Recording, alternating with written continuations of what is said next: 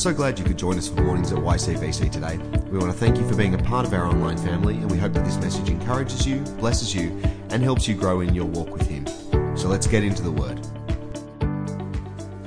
So this week I was doing some work and had reason to be writing out COVID, which requires the caps lock, or you've got to hold the shift key down. And I recalled that we've kind of dropped the 19.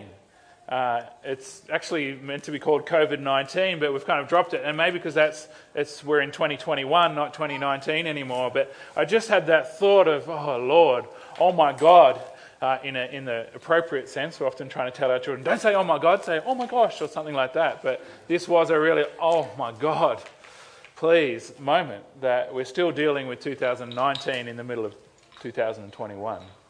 And so COVID-19 has changed a lot about life across the world, and as we remember to be grateful that we live in one of the best spaces to be right now in terms of that. But it's still changed many things for us in Australia, and one of those things is it's normalised getting your temperature checked to go into spaces that we never would have kind of thought that was a reasonable thing before.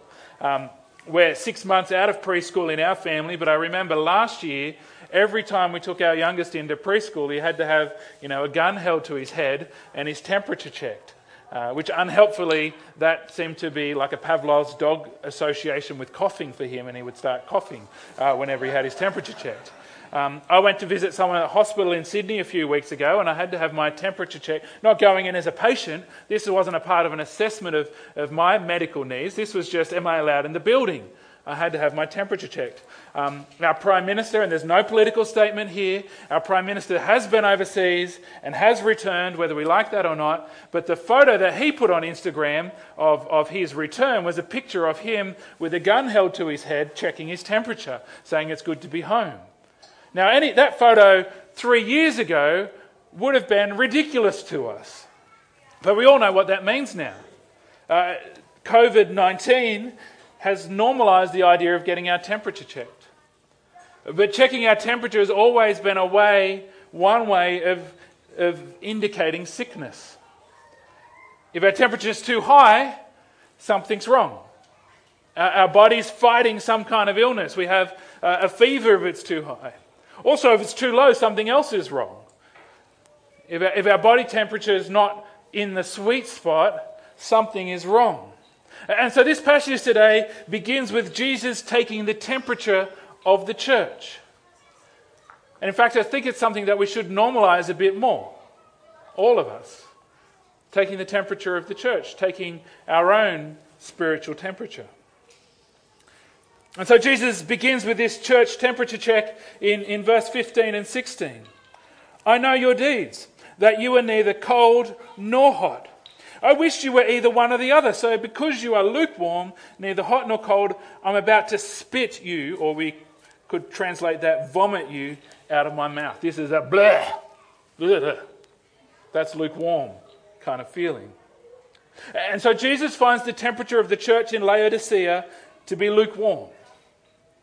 And so for a church, for a believer, unlike the body where you want it to kind of be in that sweet spot in the middle, not too hot, not too cold, for a church, the worst temperature to be, according to Jesus, is lukewarm. They are neither hot nor cold. They're neither burning with passion for Jesus or disengaged completely from their faith in Jesus. Other words we might use to describe lukewarm are mediocre, coasting, comfortable, complacent, going through the motions. If we were to use an emoji to be that meh kind of one. Meh, I'm not smiling, I'm not sad, I'm just blah. And so Jesus wishes, too many S's, that they were either hot or cold. There's a bad taste in his mouth, and I'm sure you've all had that feeling where you go to the kitchen sink for a glass of water and you think it's cold, but the person before you had used hot water, and you're kind of looking for refreshment, and there's something that just tastes bad about warm water from the sink. Or the opposite, if we're expecting it to be hot and it's kind of gone lukewarm, it changes the flavour. There's a distaste for Jesus with the lukewarm church. And so, of course, his preference would be that the church is hot, on fire, burning with passion for him. But he says cold is better than lukewarm. So what is the difference between cold and lukewarm? Why would Jesus rather, you think he'd just get happier and happier and happier as we slided up the temperature scale in a spiritual sense? But he says he'd rather you were cold than lukewarm. What's the difference? Well, I think the difference is at least you know it when you're cold. You can't fool yourself that you're hot when you're really cold. You can't kid yourself that you're on fire for Jesus when you're completely, at absolute zero in terms of the engagement you have with your faith in him. You can't kid yourself when you're cold, but you can when you're lukewarm. If you think about the bathtub, you might linger in a lukewarm bath. It started out hot and it was really nice. Now it's lukewarm. But you just linger there because you kind of convince yourself it's still okay, it's still hot enough. You might linger in a lukewarm bath, but you'd hop straight out of a cold bath. When I was a sports person, it was kind of at the beginning of that, ice bucket thing, not the challenge, after a game we're going to make you sit in a bucket of ice to refresh your muscles kind of thing. I can tell you, you were only in there because you're forced to be there. You hop straight out. A lukewarm bath, you might linger. A cold bath, you hop straight out. A lukewarm faith, you might convince yourself that it's hot enough. A cold faith, there's no kidding yourself. And so Jesus would rather the church be cold so that they could know it and see it, rather than be lukewarm and kidding themselves.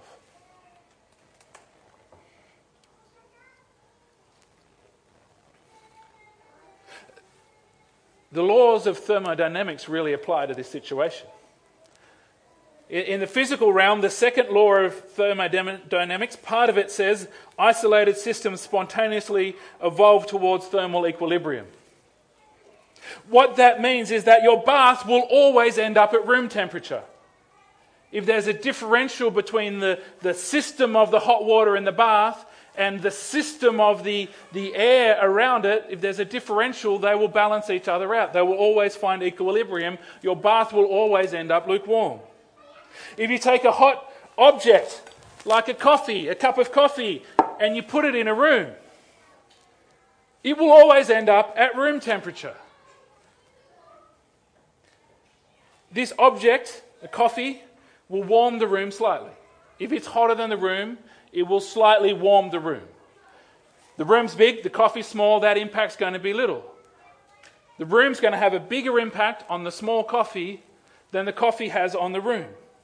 The room will cool the coffee, or in more technical terms, to not get picked up by the scientists out there, there will be a heat loss to the room from the coffee.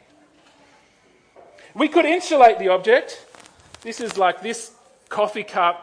You put hot coffee in it and an hour later you think it's going to be cooled down now and it scalds your mouth. We could insulate the coffee. But all that will do is slow the heat loss. You can't prevent it. The point I'm getting to is that everything ends up lukewarm unless it's acted on by a heat source. Everything ends up lukewarm unless it's acted on by a heat source.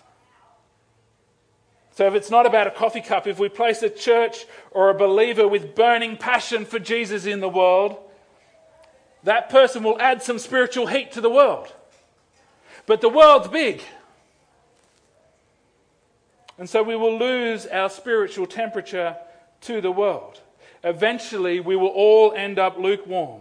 We will all end up room temperature in our faith. Or worse than that, not in Jesus' eyes, but in another sense, we'll end up cold in our faith. But at least then we'll know it. The world will suck the spiritual fire from us. And so some churches take the approach of, well, we need to insulate ourselves from the world. We need to kind of separate ourselves from the world and hide away so that we're insulated, but we'll just be like the coffee cup, the insulated one. The heat might last longer if we can get a group of on fire believers together and take them away from the world. But eventually, the heat loss is still going to happen. Not to mention the fact that it would completely kill the mission of the church. And so what we need is a source of heat to keep us burning with passion for Jesus. And so this morning I want to ask you, what is your spiritual temperature? What I really want to ask you is to ask the Holy Spirit in your heart right now, what is my spiritual temperature? Because this is a message for everyone who is not the most on fire for Jesus that they'd ever been. And if I ask for a show of hands, I'm not going to ask for a show of hands, but if I ask for a show of hands of who's not the most on fire for Jesus they've ever been, then my hand's going up. And if you are the most on fire for Jesus that you've ever been, then this is a message for even you as well. See, my concern, church, is that we're doing just enough to keep ourselves lukewarm. And by doing, I'm not talking about a works-based righteousness. I mean that we're engaging just enough with Jesus, just enough with the church, just enough with the scriptures to keep ourselves lukewarm, because if we're lukewarm, we can convince ourselves that we're hot enough.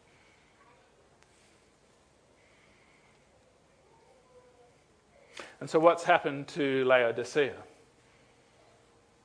To step away from us for a moment, because that's uncomfortable, isn't it, to think about us. Let's step back to Laodicea and think about what's happened to Laodicea. Why are they lukewarm? Well, the answer Jesus gives is that they have a blind spot. They don't actually see how their spiritual heat has been lost to the environment around them. And so Jesus says to the church, essentially, to check your blind spots. We're all familiar, I think, with the concept of a blind spot. It happens when we're driving and we want to change lanes and we look in our mirror and there's this gap between what it shows us back there and where a car could be. And so we need to turn our head to check that there's nothing in the blind spot. There's actually a visual blind spot. There's a place at the back of our retina where the optical nerve joins the back of our retina, and there's no visual receptors there, so we can't actually see anything in that spot on our eye. Our brain makes up the gap. But there is a spot, especially if you close one eye and they're not covering up, there is a spot where you physically cannot see anything. Your brain assumes what's in that space. We also have other kinds of blind spots. There's aspects of ourselves that we can't see.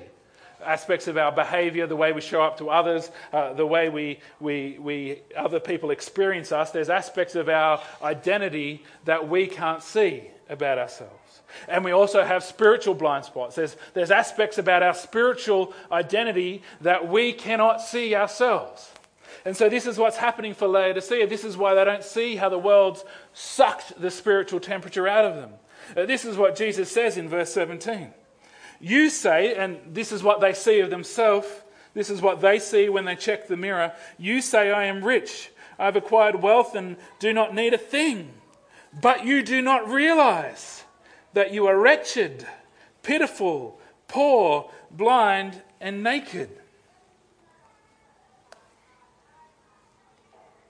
There's a big difference between what the church sees and what Jesus sees. What they see is that they're rich, that they're wealthy, that they don't need anything. See, Laodicea was an extremely wealthy city. Commentators describe it as the Swiss bank of the ancient world. It was on the kind of major east-west trading route, and so people would come and trade their money there or bank their money there rather than have to carry everything back and forth. So it was kind of like the hub, the bank, where all the wealth was stored. And if you know anything about banks, they're a little bit like casinos. The house always takes some. And so this was an extremely wealthy city to live in. It was also famous for a breed of sheep that lived in the area that they farmed that produced an extremely fine quality black wool that they sold and made them very profitable. It was also across the river from a hot spring that kind of around the hot spring in the ancient medical understanding of the day became essentially a medical centre of that region. Particularly a kind of salve they would make, I think, out of the muddy goop that came out of the hot spring for people's eyes to help with remedy eye issues. And so like any church, the church has become like the city in ways they don't fully see. They've become comfortable. They've become, in a sense, well, we need nothing. They probably don't, well, they don't realise it, they don't see it. They probably share on their Instagram stories, #blessedlife about everything because it's so good to be a believer in Laodicea. We're rich, we're wealthy, we don't lack anything. We've got the finest quality black pants because of all that wealthy black sheep farming. That's what they see, but what Jesus sees is very different. He sees that they are wretched. See, they think they're lacking nothing, but they don't actually see the wretchedness, the despair of their situation. They don't see that they're actually pitiful. There's something about their condition that Jesus says others should actually take pity on you. They don't see that they're poor because they've got so much money. The people with lots of money are the people that find it hard to see that they're actually poor, in a spiritual sense. And Jesus says, ironically, intentionally so, that even though you're the centre of eye health for the ancient world, you're blind. And to add to that, despite all your rich black wool, you're naked. It's kind of like an emperor's new clothes situation happening in the spiritual sense. And so what Jesus sees is extremely different to what they see. And the reality is that their material comfort blinds them to the spiritual reality. It's like the pillar on the side of your car that blocks you from seeing what's in your blind spot. It's like the space where your retina attaches to the back of your eye so you don't see in that space. You assume what is true about your physical situation must be true about your spiritual situation. God must love us because we're so blessed. They don't see that their situation is desperate and dire. We have a car that's nearing the end of its serviceable life, and we're not in a position to buy a new one yet, but we've started to look, and they all have fancy things on them now that they didn't last time I was in the car market. And one of those things is a little light that most of them have on your mirror, that when you put your blinker on and look at your mirror, it'll flash to say there's something in your blind spot. And I saw one that even has a little screen that pops up where the speedo is, it's got a camera that actually shows you what's in your blind spot when you put your blinker on. And it's kind of like Jesus is being that for the church here. He's the one that reveals what's in the blind spot. Now, when you're driving a car, one of these fancy newfangled ones, you've probably all got that thing, and anyway, and the light flashes or the camera shows what's there, you can still choose to ignore that. You can choose to say that information is incorrect, I can't see anything in my mirror, here I come. I'm not going to say. It's going to say like a Sydney driver. But I didn't say that. So no one should be offended because I was only going to say it. And so Jesus is the one revealing to the church what's in their blind spot. For them, it's their wealth, their comfort, their prosperity is blinding them to their spiritual reality. For us, the question is, what's in our blind spot? Now, of course, it couldn't be anything like what's blinding Laodicea. Or perhaps it could. What's in our blind spot? What are we not seeing because of our physical, natural reality? What are we not seeing about our spiritual temperature and what's robbing that from us? Another way to ask that question is, what do we think is okay? But if we ask the Holy Spirit about that, he would suggest that it's not. What decisions are we making about the value of the things that fuel our spiritual fire that we justify, that really we know are signs of a lukewarm faith?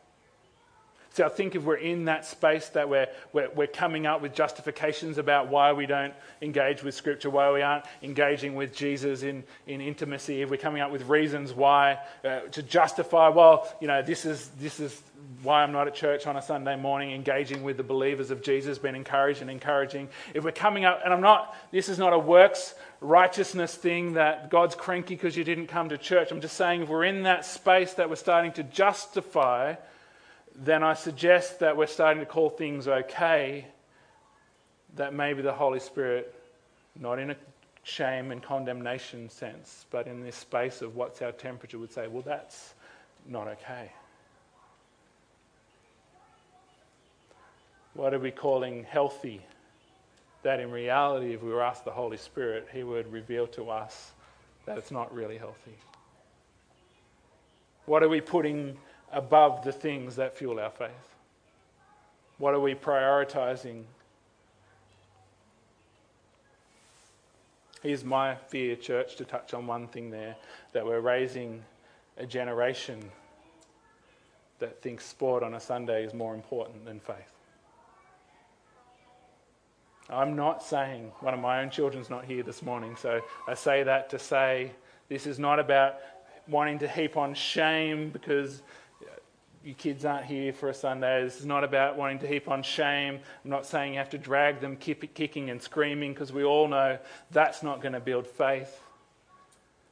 But I'm just saying, what decisions are we making today that we might regret in 20 years' time? What are we calling okay that's not really okay?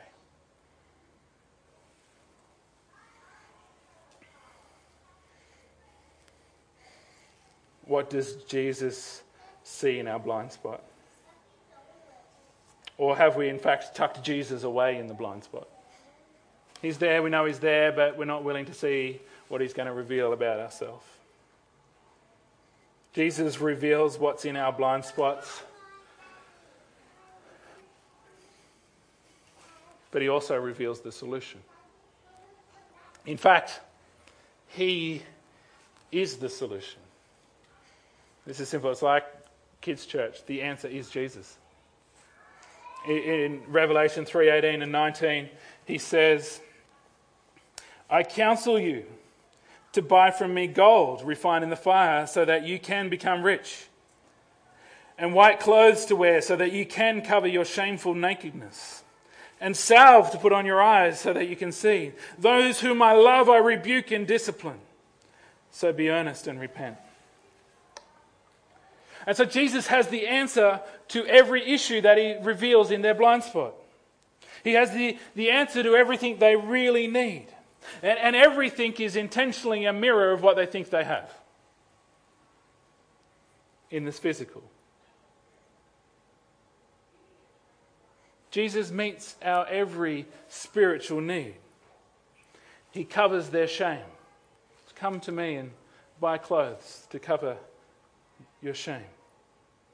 He says, come to me and buy gold refined in the fire. He says there's things that are more valuable than material wealth that you can get when you come to Jesus. He says, come and buy salve for your eyes that you might see. And so these are all mirrors, as I said, of what they think they have in the physical, that they might gain what they really need in the spiritual. But ultimately the answer is Jesus. He says, come to me. Don't rely on what the world offers you. Don't rely on the gold, the clothes, the remedies that the world offers you. And I am not saying don't go to the doctor. I'm saying don't think the world has the answer to our deep spiritual need. Don't think the world has the answer to the cravings of our heart.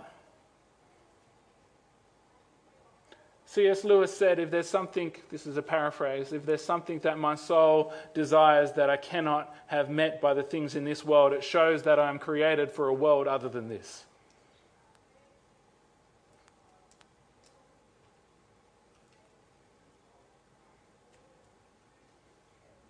It shows that I need to go to another source than what I can access in this world to not be wretched, pitiful, poor, and naked and blind. The answer is Jesus. And so he says he rebukes and disciplines those he loves. And so the challenge of that for me, and we've come to this verse every time throughout this whole series that Jesus rebukes us, just to remind ourselves, it's okay, he loves us. He's not an angry God. He's rebuking us because he loves us. He's disciplining us because he loves us. But the challenging thing for me, is if we experience no discipline in our relationship with Jesus, then we've placed ourselves outside of his love. Not that he doesn't love us, but that if we are experiencing no shaping, no discipline, no correction in our relationship with him, then we've placed him in the blind spot. That we've stepped out of the fullness of a loving relationship with him. Because to be loved by Jesus is to be shaped, to be disciplined, and to be corrected by him. So that we might become more like him for our own good and for his glory. And so he says, because I love you is why I discipline. It's why I correct. It's why I rebuke. Sometimes what feels really harsh when he says, oh, you're actually wretched, pitiful, and poor when you thought you were this. But it's because he loves. He doesn't want to leave us like that. He doesn't want us to run into the semi-trailer that's in our blind spot.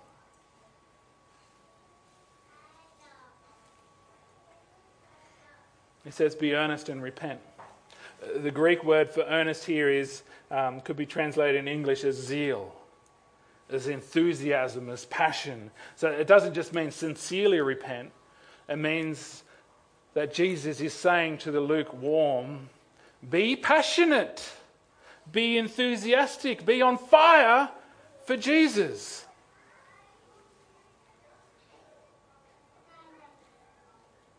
Don't settle for mediocre and lukewarm.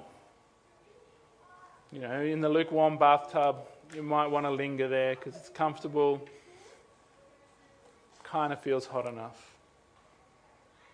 But Jesus would say to us, don't settle for lukewarm. Be earnest and repent. Repent means to return to him wholeheartedly. Jesus himself is the heat source of our passion for him. He is the one who sets our hearts on fire. In verse 20 he says, here I am. I stand at the door and knock.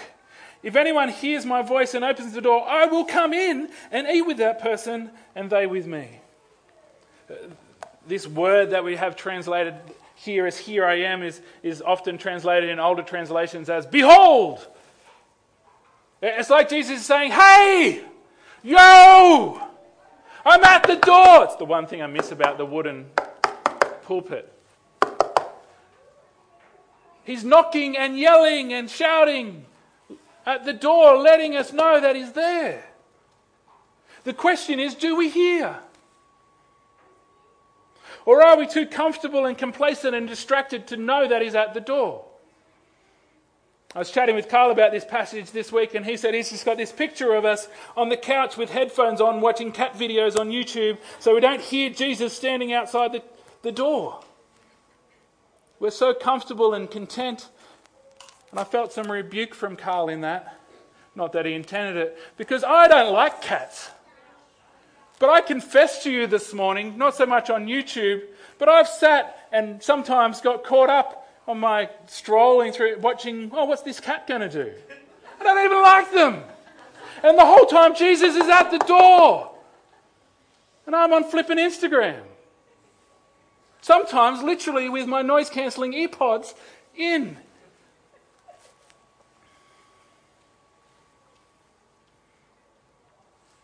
The tragicness of this picture is this is Jesus creating a metaphor of the church in which he is standing outside of it, knocking on the door and yelling out, wanting to be invited in. That's a sobering picture for the church. There's also a shift to the personal here, though. Because he says, to the one who hears. So we don't get to say, well, my church, ... The church in Laodicea doesn't get to say, well, my church isn't really on fire for God at the moment. Because he says, to the one who hears, I will eat with them, and they with me. Especially for the time that this was written. It's true now that sharing a meal together is an intimate thing, but in the time that this was written, this is a very, beyond the act of marriage together and the consummation of that, this is one of the most intimate things you can do with another person in ancient times, is to share a meal with them. The eating and drinking is a picture of intimacy. And so in this earnestness, in this repenting, Jesus is saying, I'm knocking at the door.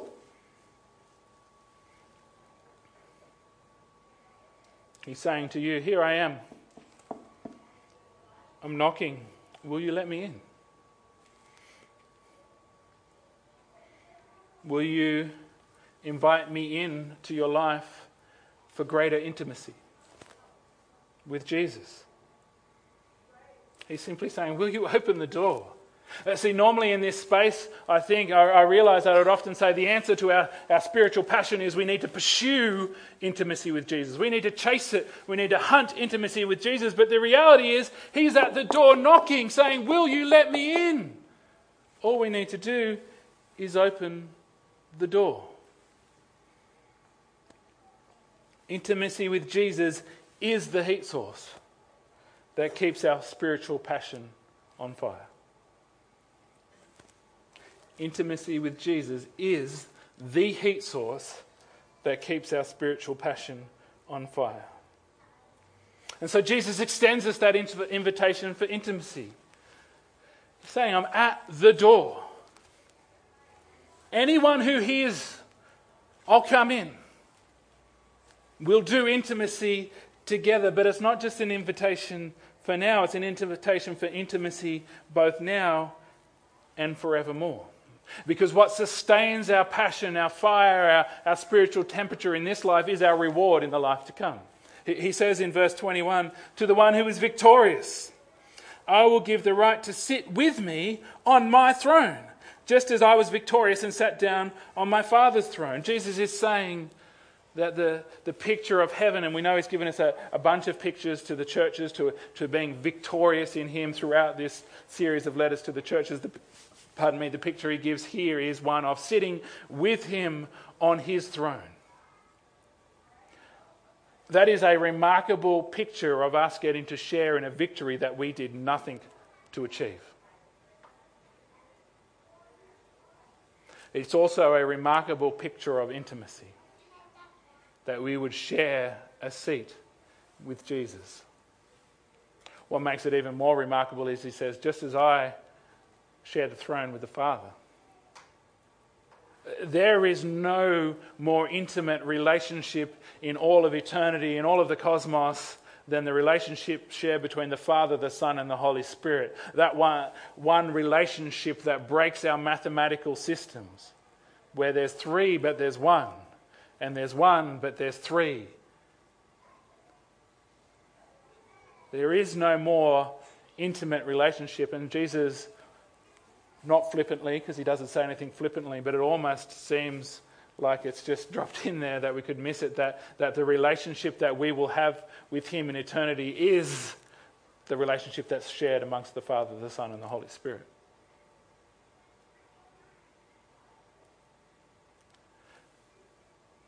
So if you're afraid of intimacy with Jesus, then we better start pushing through those barriers now and letting him in, because we've got something coming in eternity.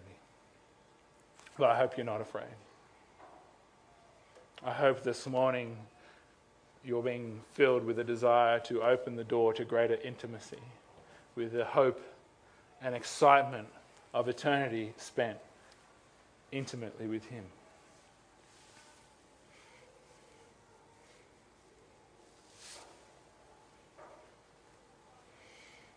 And so this letter finishes as the other ones finish.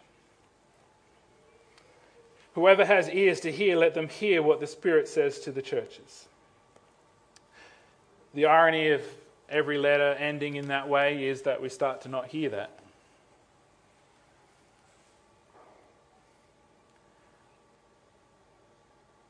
Whoever has ears, let them hear. And so, do you have ears? If so, then this is what Jesus would say to you, to me. What is your temperature? What's in your blind spot? Whatever it is, the answer is opening the door to greater intimacy with Jesus, because he is the one that fuels our spiritual passion and fire. As our team come up, I just want to leave us with one more picture, one more image that goes beyond just the personal and the individual. As I was thinking about this passage and laws of thermodynamics and getting lost in that wormhole for a while, I thought about how in winter in Yass you need to rug up, unless you're exercising. I mean, at least initially you might need your jumper, but if someone goes for a run, if someone's exercising, then they don't need to insulate. They can take off their jumper. My children running around playing soccer, all of us parents on the sideline are, wearing 17,000 layers and shivering still. They're in shorts and t-shirts running around and, I'm so hot. When you're exercising, you don't need to insulate because you've got your own heat source. Your muscles are producing heat internally. And actually, if you get enough hot people, temperature, you can warm a whole room. The more hot people, the more people who are hot and sweaty and exercising and producing heat from within their bodies, the more people you get together, the larger the room you can heat with just their body heat. Because they're producing more heat than they lose to the environment. And so I want to say to us this morning, I want to encourage you to open the doorway to intimacy for yourself, that your spiritual temperature might flick off the end of the gauge. But I also want to say a person who exercises their faith has their own heat source. They don't need to insulate. They don't need a spiritual jumper to protect them from the world to keep warm. And if we get enough people burning with passion for Jesus, that could heat up a whole church. If we get enough ones who hear and open the door, who come on fire for Jesus, that could heat a whole church. If we get enough people, then we can heat a bigger space. Perhaps enough people who are spiritually hot could heat a whole town, a whole nation, perhaps the whole world. This is the type of global warming that we actually need. Not in degrees Celsius, but in passion for Jesus.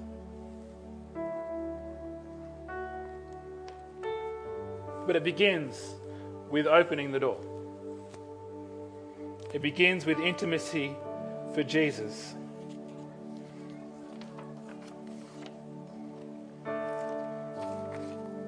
He stands right now at the door, saying, "Hey, behold, I knock. Whoever hears and opens the door, I'll come in." And so, Jesus, may we hear right now, hear your knocking.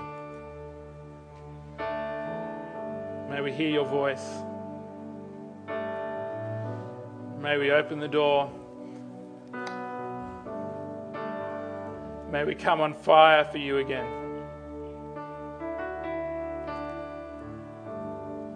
As you have a distaste for the lukewarm, may we have a distaste for our own lukewarm spirituality. May we no longer kid ourselves that we're hot enough. And so may we come to you and open the door.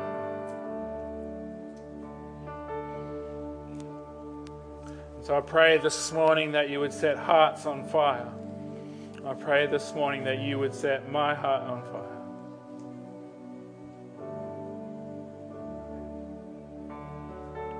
With an inferno of passion for the name of Jesus.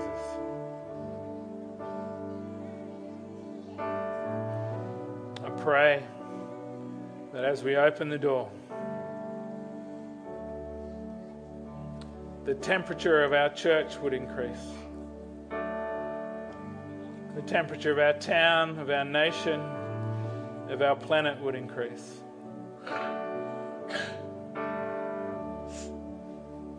That the fire of a great revival would sweep across our planet. But first, may we open the door. In Jesus' name, amen.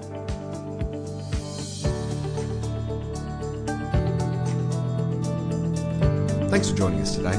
As you head back into your week, we want to encourage you to stay in His Word, stay in His love, and stay strong in your faith. Don't forget to keep up to date with what's happening via Facebook, Instagram, or via our website at ycbc.church. See you soon.